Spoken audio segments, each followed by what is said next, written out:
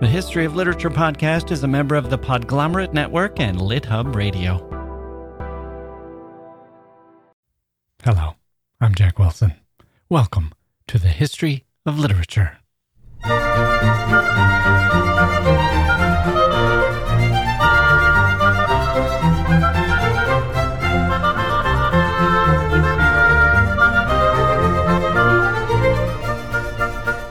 Okay, here we go. Welcome to the podcast. I'm so glad you could join us. We have a great show today. The return of Mike Palindrome. And not just a solo episode this time, but a writer we both enjoy and admire. The great 20th century American poet, William Carlos Williams. You may know him from such hits as The Red Wheelbarrow and Spring and All, and This Is Just to Say. Well, guess what? He also wrote a fantastic short story called The Use of Force, which drew upon his years as a physician in working-class New Jersey. William Carlos Williams is a very interesting piece of the American literature puzzle. Born in 1883 to an English father and a Puerto Rican mother, he lived for most of his early life in New Jersey until going to University of Pennsylvania, where he met fellow student Ezra Pound. Then, when poetry shifted its gaze toward Europe, he stayed put, along with fellow poets like Robert Frost and Marianne Moore. He wrote and wrote. His wife used to say that a patient would come in, see the doctor, William Carlos Williams. The patient would leave, and bang, she'd hear the typewriter come out on the table and the clacking away of the keys. An inspirational figure. He strove for simplicity, for plain words doing an honest day's work, for efficiency, and for a realistic and powerful effect. But that did not mean his ideas were simple or plain or quote-unquote homey. No, William Carlos Williams and his poetry is a wellspring of surprising thoughts. Poet Randall Jarrell said, quote, William Carlos Williams is as magically observant and mimetic as a good novelist. He reproduces the details of what he sees with surprising freshness, clarity, and economy, and he sees just as extraordinarily sometimes the forms of this earth, the spirit moving behind the letters. His quick, transparent lines have the nervous and contracted strength, move as jerkily and intently as a bird. End quote. Now that's interesting. Well, what about writing fiction? We get a glimpse of that today. In another of our self-contained episodes, Mike will join us to introduce the story, The Use of Force. Then we'll hear the story. Then we'll come back with a discussion. But before we do that, let's hear a few emails from our listeners. Dorothy Ann of Nova Scotia writes, subject, Virgin Whore Podcast. How fascinating. Another wonderful podcast. Dorothy Ann says, I often play podcasts while I go to sleep, and you have a very soothing voice, so you are often the choice. But then I wake up and have to listen acutely to the episode. Love every one you've done and recommend you all the time. You are a great source of joy in my life. Thank you, Dorothy Ann. Well, Dorothy Ann, what a wonderful email. Thank you, Dorothy Ann, up there in the land of Anne of Green Gables. Actually, there is some literary origin to the name Nova Scotia, which, as you can probably guess, means New Scotland in Latin. Why Latin? Why would it be in Latin? Were these the ancient Romans? No, of course not. We know how to name things in English. Over here in the New World, we have New England, don't we? New York, New Brunswick, New Hampshire. We can do all those things in English. Even Newfoundland was originally Newfound Land, which is pretty great. I love towns like that, like those autobiographies with titles like Me by Katharine Hepburn. Way to go, you. You found the right title. I'll name my novel, and the sequel to my novel, Sequel. William Carlos Williams, while we're on the subject of him, called his first book Poems. It's very good. It's like calling your band the band, or naming your book Book. Where were we? Nova Scotia. It turns out it was viewed as New Scotland, but it was settled by a man named Sir William Alexander, the first Earl of Stirling, who was granted the territory by King James VI in 1621. Sir William was also a poet, so we should probably give him a little poetic license. He was a man of words, after all. He thought Nova Scotia sounded better, grander, more dignified than New Scotland. And why shouldn't we trust a man who could write such well-titled poems as Sonnet, Sonnet 1, Sonnet 2, and Sonnet 3, all the way up to Sonnet 105. He wrote in other forms, too. He wrote madrigals. Those have the zippy titles of Madrigal 1, Madrigal 2, and so forth. You get the idea. We get from him Sestina 1, Sestina 2, Sestina 3, and Elegy 1, and Elegy 2, and Elegy 3. And when he really wanted to go crazy, he called his poems, quote, some verses, end quote. So we have some verses 1, some verses 2, and some verses 3. A few are titled after the dedication, and there's a poetic cycle about doomsday called Doomsday. A whole cycle about doomsday. The first poem in the cycle is called Doomsday the First Hour. The second one is called Doomsday the Second Hour, and so on, all around the hours of the clock. So thank you, Sir William, for showing us how it's done. Nova Scotia. That actually might be his finest work as far as titles go. And the email from Dorothy Ann might be the finest email I've received, at least in a while. That's how you write an email, dear listeners. Full of positive reinforcement.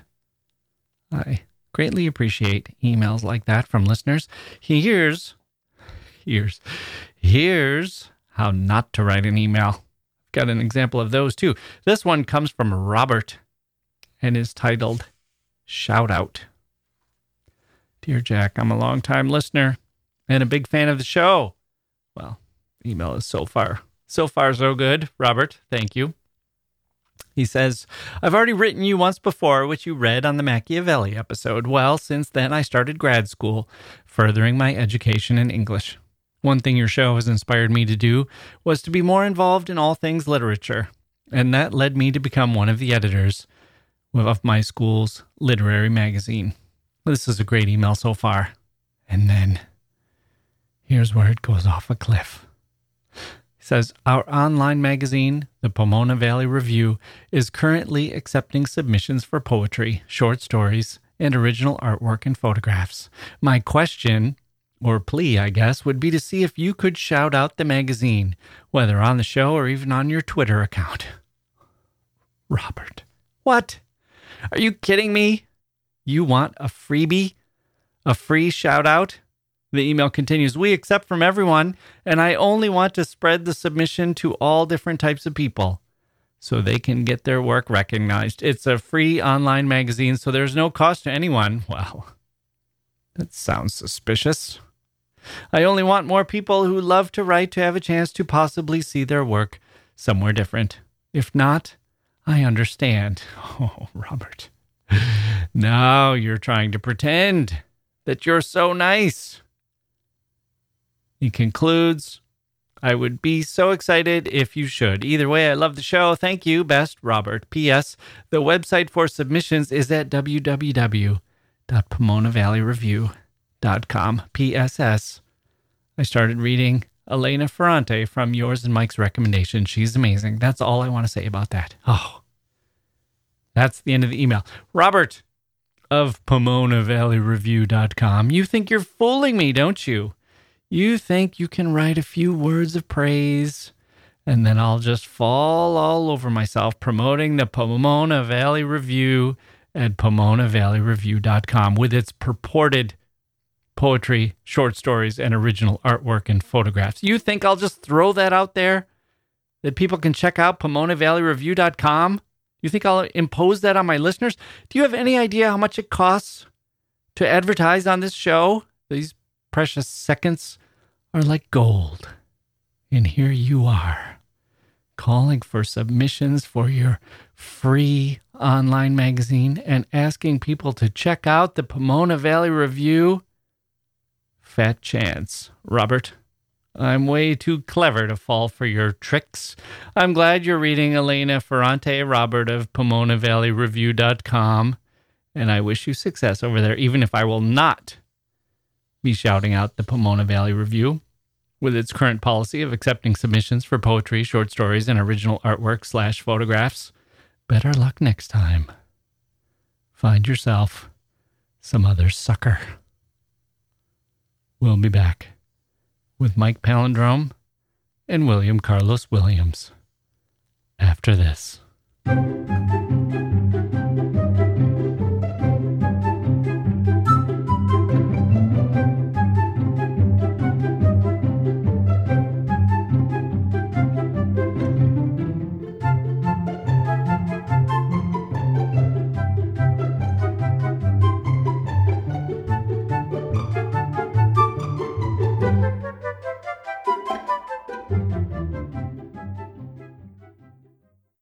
Hey grown-ups, the Cat in the Hat Cast is a new podcast from Wondery, perfect for the whole family. Join the Cat in the Hat and your favorite Dr. Seuss characters as they get whisked away on a new adventure every week. Fish dreams of creating his very own polite and quiet podcast. That is, until he gets a surprise visit to his Fishbowl podcast studio from the Cat in the Hat himself, and it becomes very clear that the cat has other plans for the podcast, and those plans are the opposite of quiet. The cat may be disruptive, but it turns out he's also a great help to get Fish out of all kinds of predicaments. Bursting with music, silliness, and rhymes, the Cat in the Hat Cast encourages us all to find fun that is funny in every episode. Sing along to new favorite songs, try your luck at Titanic tongue twisters, have some fun with wondrous wordplay, and most importantly, bring your family along for all of the adventures in the Cat in the Hat Cast. Follow the Cat in the Hat Cast on the Wondery app or wherever you get your podcasts. You can listen to the Cat in the Hat Cast ad-free right now by joining Wondery Plus in the Wondery app or Wondery Kids Plus in Apple Podcasts. Okay, joining me once again, fresh off his solo episode, is our old friend Mike Palindrome, the president of the Literature Supporters Club. Mike, welcome back to the History of Literature podcast. Hey, Jack. So, how did it feel, Mike? Glad to have the chance to fly solo for an episode? It made me really appreciate, how you do it. I found it kind of hard to create the kind of conversational ups and downs in your solo. Yep. And but I did have a lot of fun because I was thinking it's pretty rare to talk to yourself unless you're insane. And I've probably only done it 100 and some times at this point. And I think you really hear yourself and think differently when you're sort of talking to yourself. Yeah, that's true. It'll crack me up when people will say, boy, you're wasting my time. You got off on this tangent. And then they'll post the moments of the tangent, and it'll be about 15 seconds. And I'm just like, I was talking for an hour. I'm sorry that 15 seconds were not on point. It's maybe a little harder than it looks. Yeah, and I will say it feeds the ego a bit, not being interrupted. Yeah, that's true. Okay, so before we begin here with our story, our William Carlos Williams deep dive into his story, The Use of Force, we had a request that was directed to you in particular for literature about happily married couples. And our requester pointed out, as I think a lot of people have noticed, so many stories about married couples are full of chaos and strife, which makes sense after all, since literature and fiction tends to be based on conflict, and that's what makes a good story. But he was saying, I think he might be recently married, and he was saying, it'd be kind of nice to find literature, if there is any, about happily married couples. So, do you have any recommendations for him? Well, I have two. The first is an obvious one, which is Elizabeth Bennet and Darcy in Pride and Prejudice. But it has a how long are they married, though? It has a bit of an asterisk. Yeah, it's really. Well, that's the other problem, is that a lot of times, they get married in the final sentence, or the chapter concludes and the ending is, I married him, but then you don't actually see them married, so you get the courtship, but not the marriage. And the second is a more traditional answer, but it's one that I think a lot of people overlook and has gone by the wayside, is Mr. Mr. Bridge and Mrs. Bridge by Evan Connell. Yep. And I read this in the MFA program. It's two. If people don't know it, it's two separate novels. They're upper class married couple, Walter and India, and each of them has a book. And the books don't really connect. It's about 1930s, some Midwest city. But it's funny. It's really funny. And it talks about being awkward, feeling lonely, being married, and being in love. And it's not at all for old people. I think when I picked up the book, I was kind of resentful of my teacher that he was making us read it. And I just got into it so much. And I think Paul Newman made a movie about it. Yes, I remember that. I think it was called Mr. Bridge and Mrs. Bridge, maybe. Yeah. So, and Evan Connell is a name that you don't hear very often. He had the misfortune of writing a novel called Diary of a Rapist, which was a horrible disaster. So yeah, but go ahead. Yeah, I was going to say, but these two books, they're a couple of books I consider real gems. The Lord Berners childhood books, and Love in a Cold Climate by Nancy Mitford, and I put Mr. Bridge and Mrs. Bridge up there with those kind of books. It has a lot of surprises in it, which is fun, because I think you pick up the book and you see these wrinkled old faces and you think, okay, I'm going to be in for sentimentality and nostalgia, and it's really a lot more than that. Okay, well, that's a great choice. So today we're looking at a classic short story, The Use of Force by William Carlos Williams, although he is not well known as a short story writer. And maybe we'll get to that in a little bit. But before we listen to the story, is there anything that you'd like to say? Not really. Okay. Let's dive in. Well, actually, I thought maybe what we could do is just touch on his poetry, which I think he's a lot more well known for. He, in particular, he's very famous for a poem called The Red Wheelbarrow, which I'll just read. It's so short. It's so much depends upon a red wheelbarrow glazed with rainwater beside the white chickens. And people should really seek it out and see all the line breaks and everything. I think it's a very visual poem. But I'm assuming that you were familiar with The Red Wheelbarrow, and I'm wondering what your take is on that. I think it was one of the first poems I put to memory. I remember I went to tennis camp and I met a prep school kid who it was a summer tennis camp, and I met a prep school kid who memorized a poem a week. And we were all impressed, but then he said, I'm memorizing poems like The Red Wheelbarrow. So I memorized that. He also knew some soliloquies. It was pretty impressive, but maybe it was a poem. Like, maybe it was a poem every other week. So it's like in Mark Twain, where they're getting all those certificates for memorizing Bible verses, and they all start out with Jesus wept as the shortest verse in the Bible. Right. I liked it because it was so visual and easy to understand. I have to confess, I did go in terms of my poetry taste toward, Ashbery, and so I'm more of I like to think about the poem and laugh rather than to feel a poem, if that makes any sense. But I do like William Carlos Williams, and I think I like Patterson. I'm trying to remember, the kind of stuff that maybe people don't readily think of his poetry that way. But so it was interesting that you say you like to feel a poem, or that you contrasted what you like with poems with feeling a poem. And what did you feel when you read The Red Wheelbarrow? I think there is emotion here. What emotion are you getting from it? Being alone, being, kind of seeing everything for what it is. Kind of melancholy, contemplative. Yeah, and then you get little twists, like beside the white chickens. I think the word chicken is probably the least used word in poetry. Right. It's just not a good word for a poem, but he pulls it off here. Yeah. I mean, my first thought is this is really a poem for poets and lovers of poetry.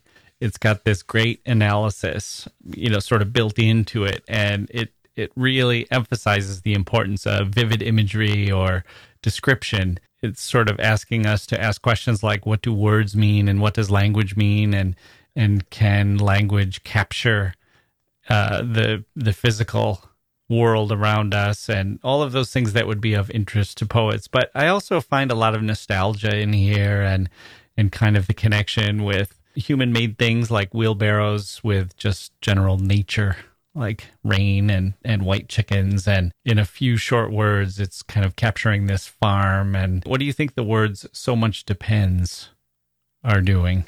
What depends on these things? The immediate thing is the work that's being done. Oh, like the earth that is carried in the wheelbarrow. Yeah. I mean, but you can also, I think you also definitely get the feeling that this poem depends on it. Right. Right. I think it's a great opening. So much depends. It's right. It's suggestive, and you slide right by it. But then when you really try to nail it down, you think, well, wait, what is he saying depends on this? Is it our understanding of the world? Is it our sanity? Is it our ability to recognize the beauty in things around us? Our appreciation of the world? Is it poetry? So much in poetry depends upon things like this. And just the way that he leaves all of those interpretations open is really a beautiful poem. Yeah. Okay, but the poet also was a physician. He had to be. His books of poetry sold something like 37 copies in his lifetime or something. Although he was a friend of Ezra Pound's. They went to college together, but he was not exactly celebrated like a Robert Frost or anyone like that in his lifetime, even though his stature today is among people like that. His poetry was never enough for him to live on.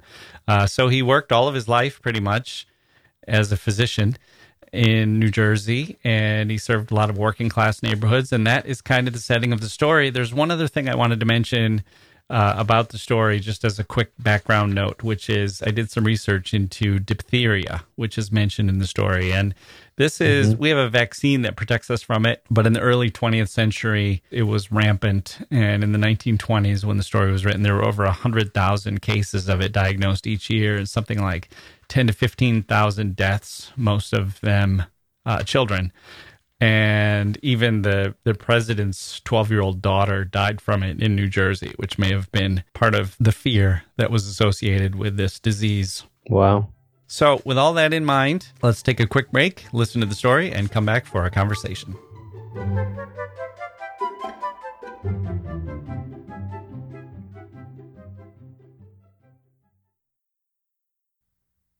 The Use of Force by William Carlos Williams. They were new patients to me. All I had was the name, Olson. Please come down as soon as you can. My daughter is very sick. When I arrived, I was met by the mother, a big, startled-looking woman, very clean and apologetic, who merely said, "Is this the doctor?" and let me in. In the back, she added, "You must excuse us, doctor. We have her in the kitchen, where it is warm. It is very damp here sometimes." The child was fully dressed and sitting on her father's lap near the kitchen table. He tried to get up, but I motioned for him not to bother, took off my overcoat, and started to look things over. I could see that they were all very nervous, eyeing me up and down distrustfully. As often in such cases, they weren't telling me more than they had to. It was up to me to tell them. That's why they were spending $3 on me. The child was fairly eating me up with her cold, steady eyes, and no expression to her face whatever. She did not move and seemed inwardly quiet, an unusually attractive little thing, and as strong as a heifer in appearance.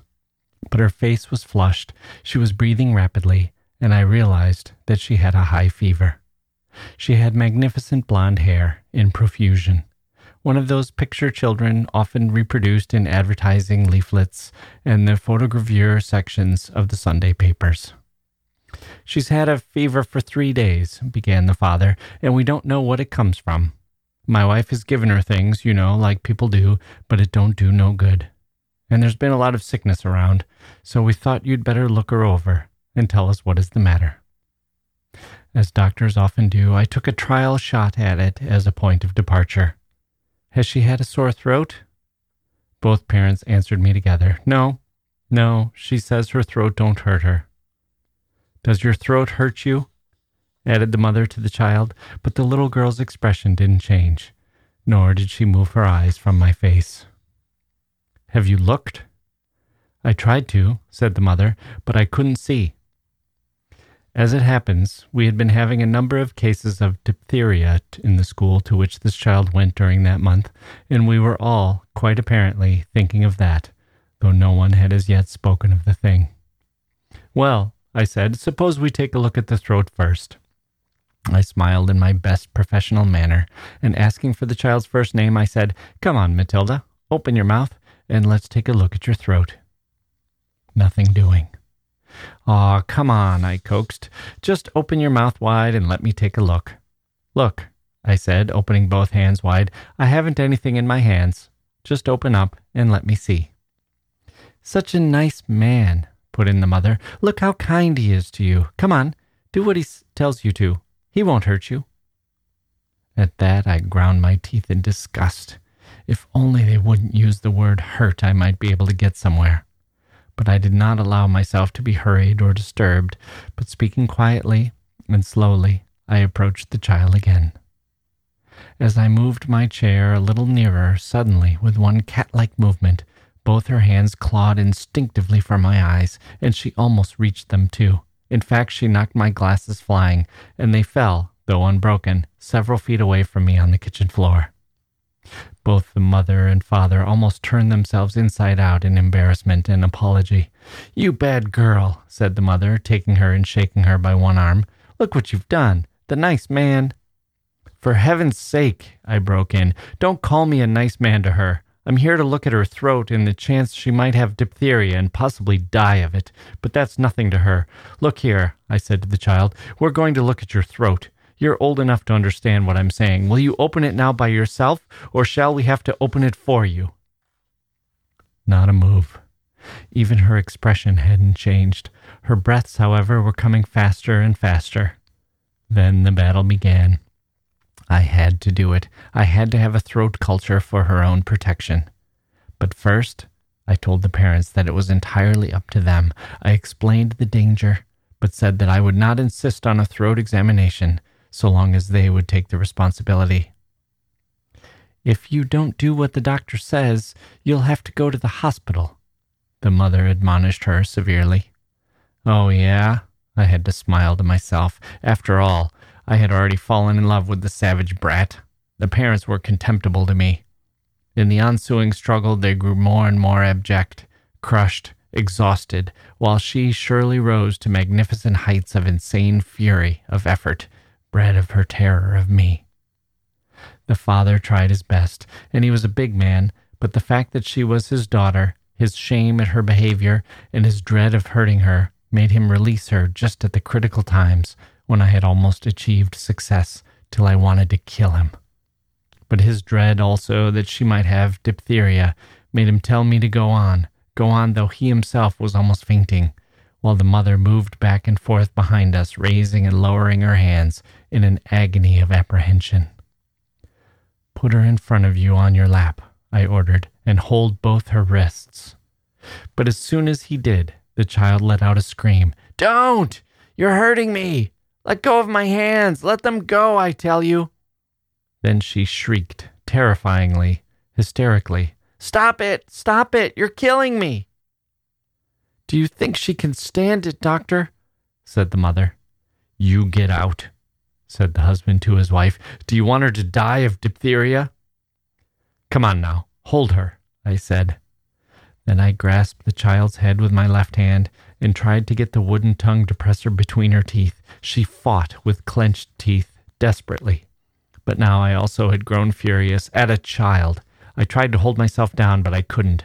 I know how to expose a throat for inspection, and I did my best. When finally I got the wooden spatula behind the last teeth and just the point of it into the mouth cavity, she opened up for an instant, but before I could see anything, she came down again, and gripping the wooden blade between her molars, she reduced it to splinters before I could get it out again. Aren't you ashamed? The mother yelled at her. Aren't you ashamed to act like that in front of the doctor? Get me a smooth-handled spoon of some sort, I told the mother. We're going through with this. The child's mouth was already bleeding. Her tongue was cut, and she was screaming in wild, hysterical shrieks. Perhaps I should have desisted and come back in an hour or more. No doubt it would have been better. But I have seen at least 2 children lying dead in bed of neglect in such cases, and feeling that I must get a diagnosis now or never, I went at it again. But the worst of it was that I, too, had got beyond reason. I could have torn the child apart in my own fury and enjoyed it. It was a pleasure to attack her. My face was burning with it. The damned little brat must be protected against her own idiocy, one says to oneself at such times. Others must be protected against her. It is a social necessity, and all these things are true. But a blind fury, a feeling of adult shame, bred of a longing for muscular release are the operatives. One goes on to the end. In a final, unreasoning assault, I overpowered the child's neck and jaws. I forced the heavy silver spoon back of her teeth and down her throat till she gagged. And there it was, both tonsils covered with membrane. She had fought valiantly to keep me from knowing her secret. She had been hiding that sore throat for 3 days at least, and lying to her parents in order to escape just such an outcome as this. Now, truly, she was furious. She had been on the defensive before, but now she attacked, tried to get off her father's lap and fly at me, while tears of defeat blinded her eyes.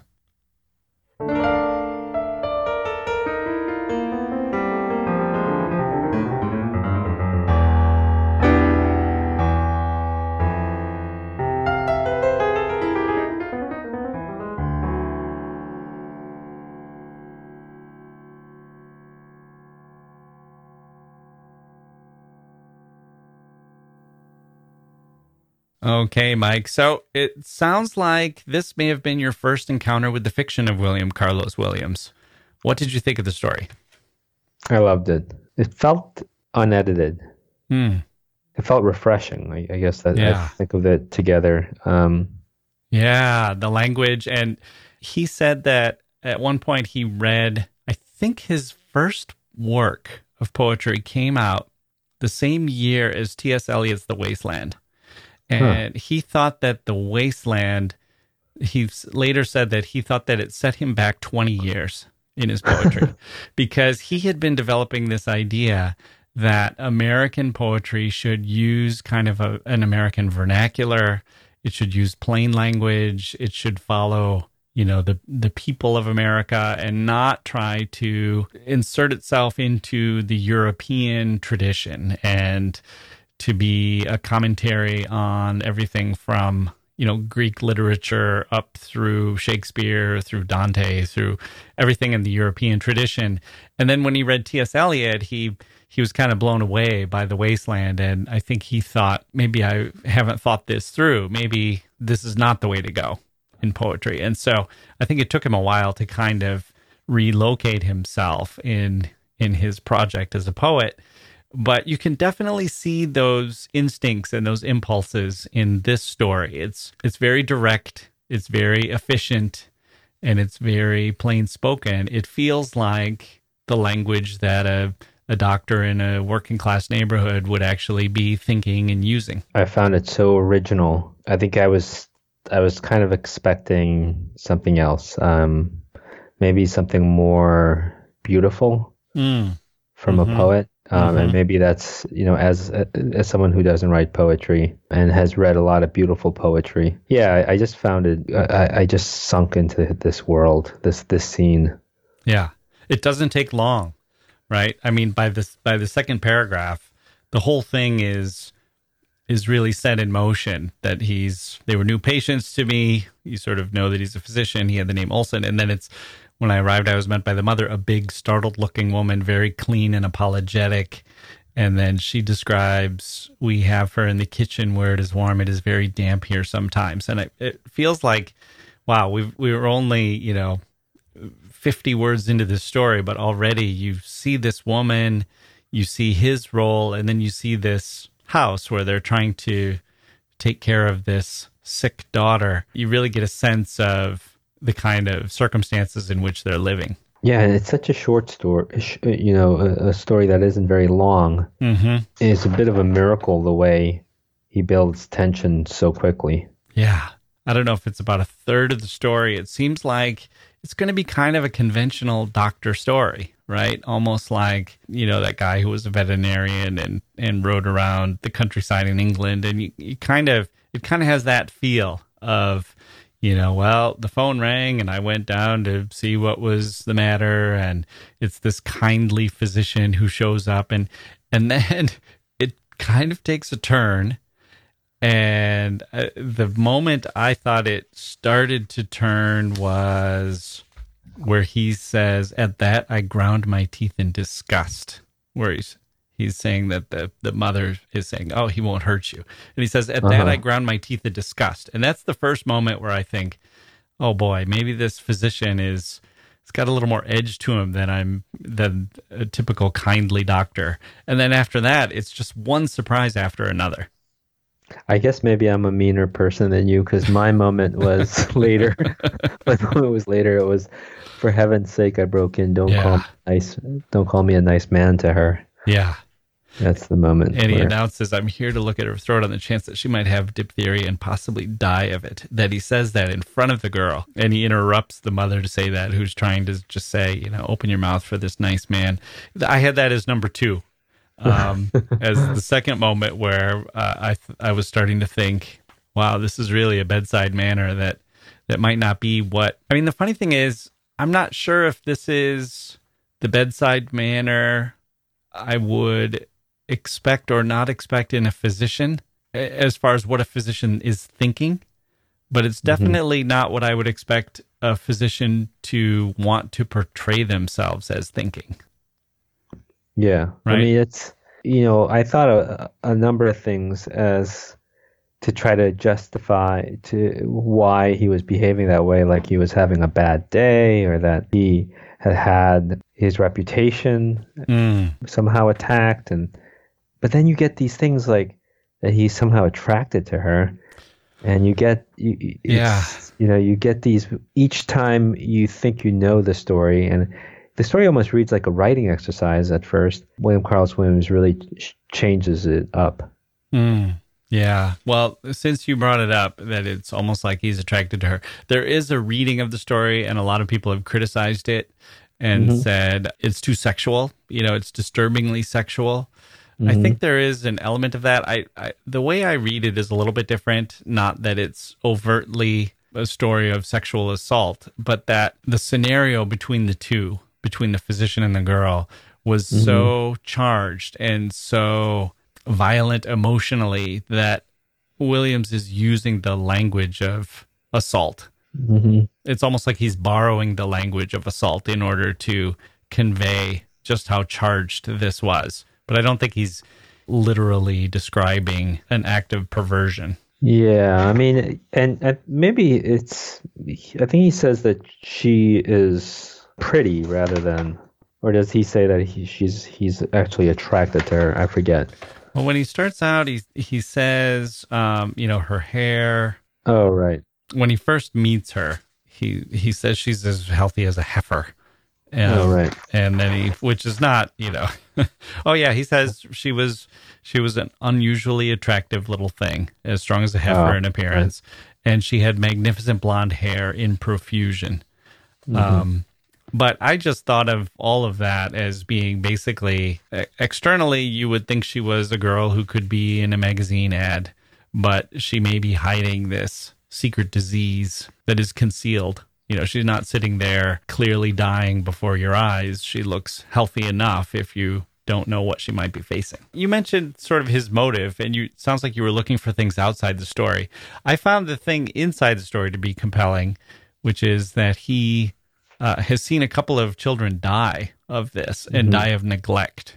And so it seems like he's bringing to this a lot of past trauma from his work as a physician, where he's thinking the easiest thing to do would be to turn around and and walk out the door and maybe give them their $3 back. And at one point he says, I won't even do this if you're willing to take the responsibility for it. But he then says he clearly doesn't want that to happen. He wants to press through and make sure that he gets the throat culture to try to save her if he can. Yeah, I mean, I was looking for reasons because there were clearly moments where I was against him. Yeah. And I wanted to kind of rally back to him if I could. And so I would start thinking like, well, he's very human in his bedside manner. Right. There definitely were moments near the end where I was sort of cheering for him. Yeah. But not sure why, other than, I mean, clearly disagreeing with his method, but wanting him to be a hero. Yeah. Yeah, well, he says, she must be protected against her own idiocy, and others must be protected against her. I mean, this is a highly contagious disease, and it's important to know if she has it so a lot of other people won't get sick. But I agree with you. He gets, even in spite of all of that, he gets kind of carried away. And he's acknowledging that he's not doing this just for the motive that we would associate with a healer or a physician, but he's caught up in the drama of it, and he wants to win, and he's acting out of fury. And what's he say? It's a beautiful sentence, although it's disturbing. A blind fury, a feeling of adult shame, bred of a longing for muscular release are the operatives. And then one goes on to the end. It's ultimately, I just felt like I admired that he was presenting this to us as not just showing us how he was flawed or how he was human, but showing us a really dramatic, asking us to choose and to wrestle with whether we think this guy is the kind of doctor we want to have in our society. Yeah, I mean, you really feel the two wills, the girl's will and the doctor's will, the way the story builds. You really feel like you're not sure who will relent. Mm-hmm. I think you start off thinking like, oh, she's only a child. Of course she's going to relent, but then she doesn't, and then you get this feeling that he might just kill her. Yeah, yeah, so. Yeah. That that could be a consequence of what this is building to, and then at the end, where he says she had been on the defensive before, but now she attacked. And the last sentence, tried to get off her father's lap and fly at me while tears of defeat blinded her eyes. I mean, she's almost like an animal at that point. Yeah. And he has treated her like one, or he's treated her like a more powerful animal treating a less powerful animal or something. And it does feel like we're just watching two incredible wills clashing in a battle that has gone way beyond just a need to take care of this girl and get a throat culture from her. I forgot that he was a physician. Yeah, I was trying to remember if we mentioned this in our Writers at Work episode. Yeah, we might have alluded to it. I don't think we spent a lot of time on it. Because there's stuff here about the parents. I mean, the parents are great in this story. The parents are kind of like the reader, like not really sure what to expect, and kind of expecting, kind of hoping that things just turn out okay, because you don't want the story to end with death. And they're embarrassed, and they almost can't believe what their daughter is doing and how she's treating the doctor. There's a really excellent passage where he's talking about the father. And he says, the father tried his best, and he was a big man, but the fact that she was his daughter, his shame at her behavior, and his dread of hurting her made him release her just at the critical times when I had almost achieved success, till I wanted to kill him. Oh, man. But his dread also that she might have diphtheria made him tell me to go on, though he himself was almost fainting, while the mother moved back and forth behind us, raising and lowering her hands in an agony of apprehension.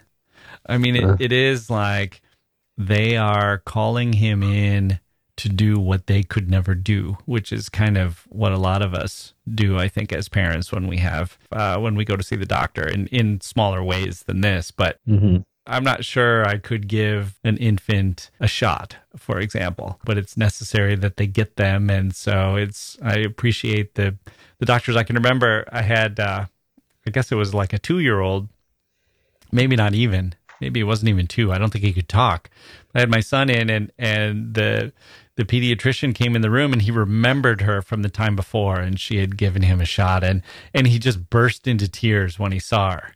And we were saying, but this is Dr. Karen and she's your friend and don't you remember how nice she is? And the doctor just looked at us and said, I'm used to it. I get this all the time. And in this case, their actual the fact that it's until until the narrator of the story puts it on the table, what is really at stake here. At first, it's just hovering over them that they all fear that it's diphtheria, but none of them are willing to say it. It kind of gives you that chill, knowing that that's what's behind a lot of these interactions with doctors. Just the fear of what it possibly could be. And I sort of took that to be what the daughter, in the end, that's what the problem was for the daughter, right? That's what was motivating her. She was not just a crazy young animal-like person, but she was terrified of the bad news. It was worse for her to face reality than reality itself would have been. She just did not want to expose herself to the idea that she was actually sick.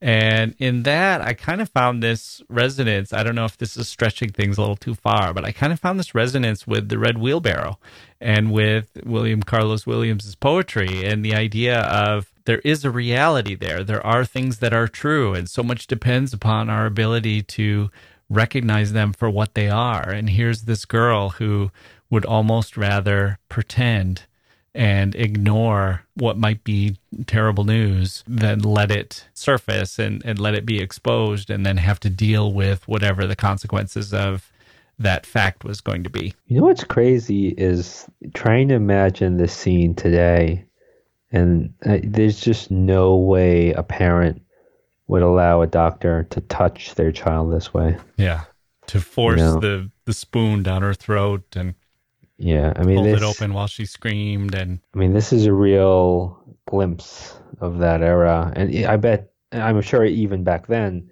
this was unusual, but certainly, more likely that the parent's behavior I find very believable. Given the setting of this, it's clearly in the past.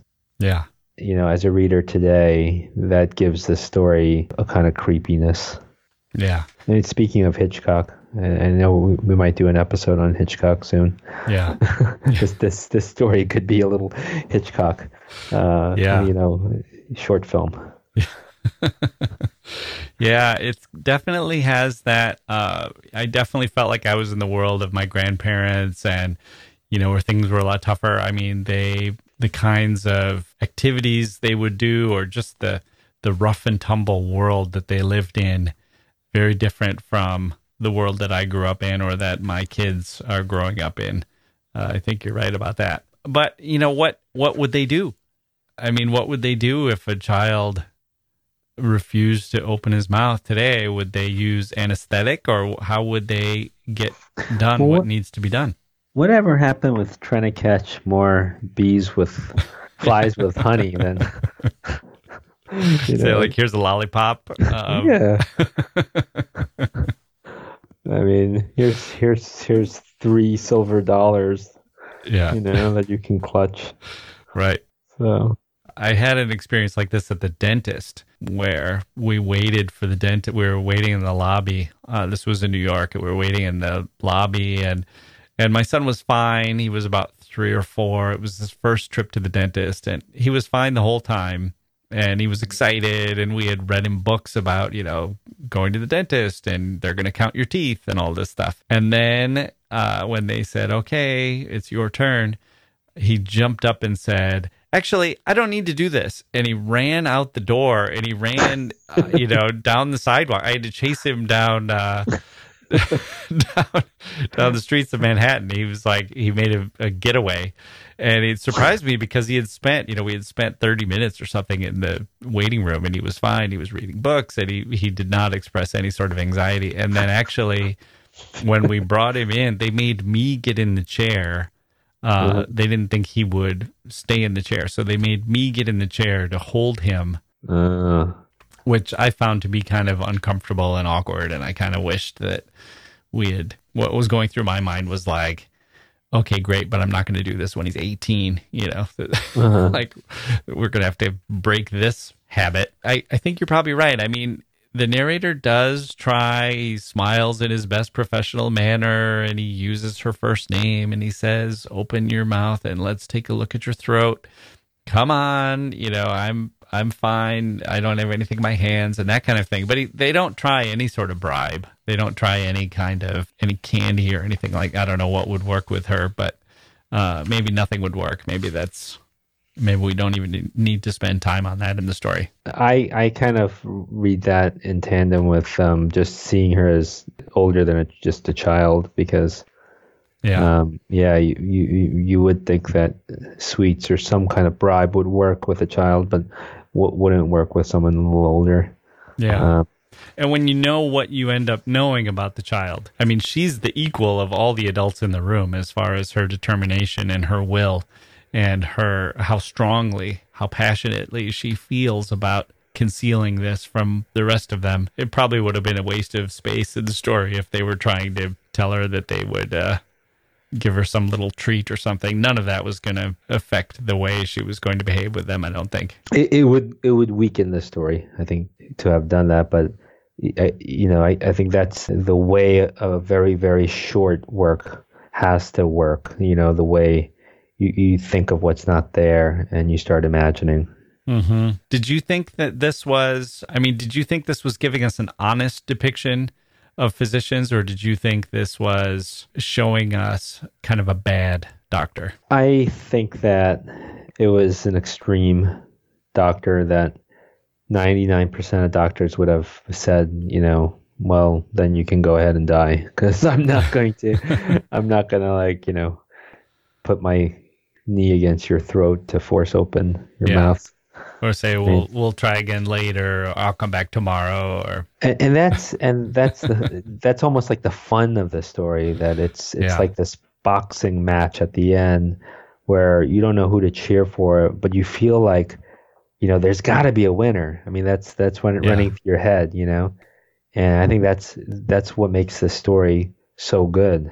Yeah, that you get that feeling, and it's not an easy choice to say, I'm for the doctor or I'm for the girl. And I think ultimately I was sort of for the doctor, because he had kind of gone too far. There was no turning back now. So he was either going to kill her or save the day. One sees these things through to the end. Yeah, but he's not, he's probably not a very realistic doctor. Yeah.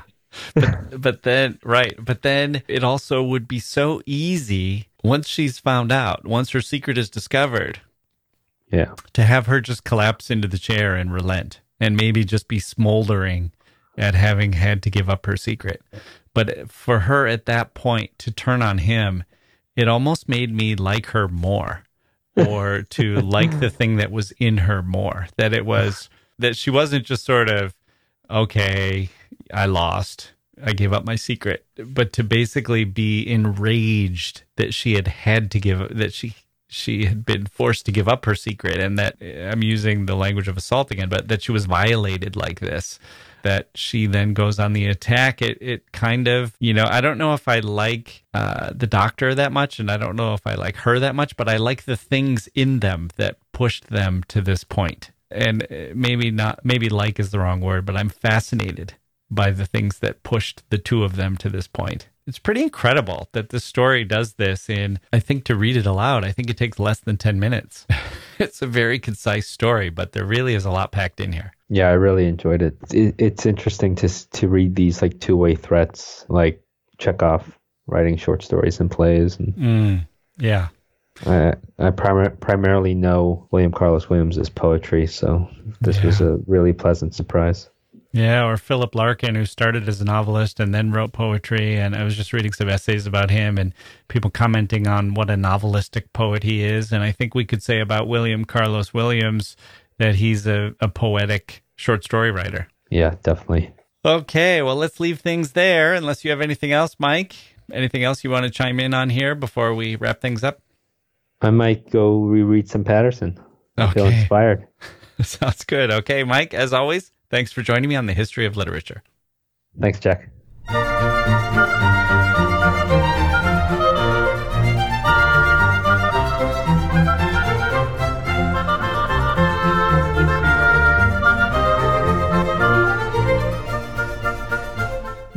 That's going to do it for this week's History of Literature. I hope you enjoyed it. What a great story.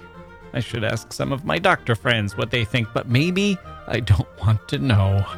Maybe I prefer to live in the happy world with the happy shades.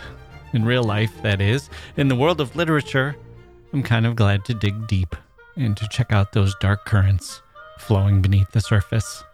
In the hearts of professionals and in strong-willed patients and in the battles they fight with one another. I hope we're not fighting battles, dear listeners, you and I hope you are on board with me. I won't fight. I will turn the other cheek. And if you send me a nasty email, I will simply wipe away my tears, delete, and go on about my business. I know of no other way to keep going than to actually just keep going. How's that for inspiration? Dear Jack, how do you keep going? Answer? Great question. I keep going. That's what I do. I guess that's just what I do. I'm Jack Wilson. Thank you for listening, and we'll see you next time.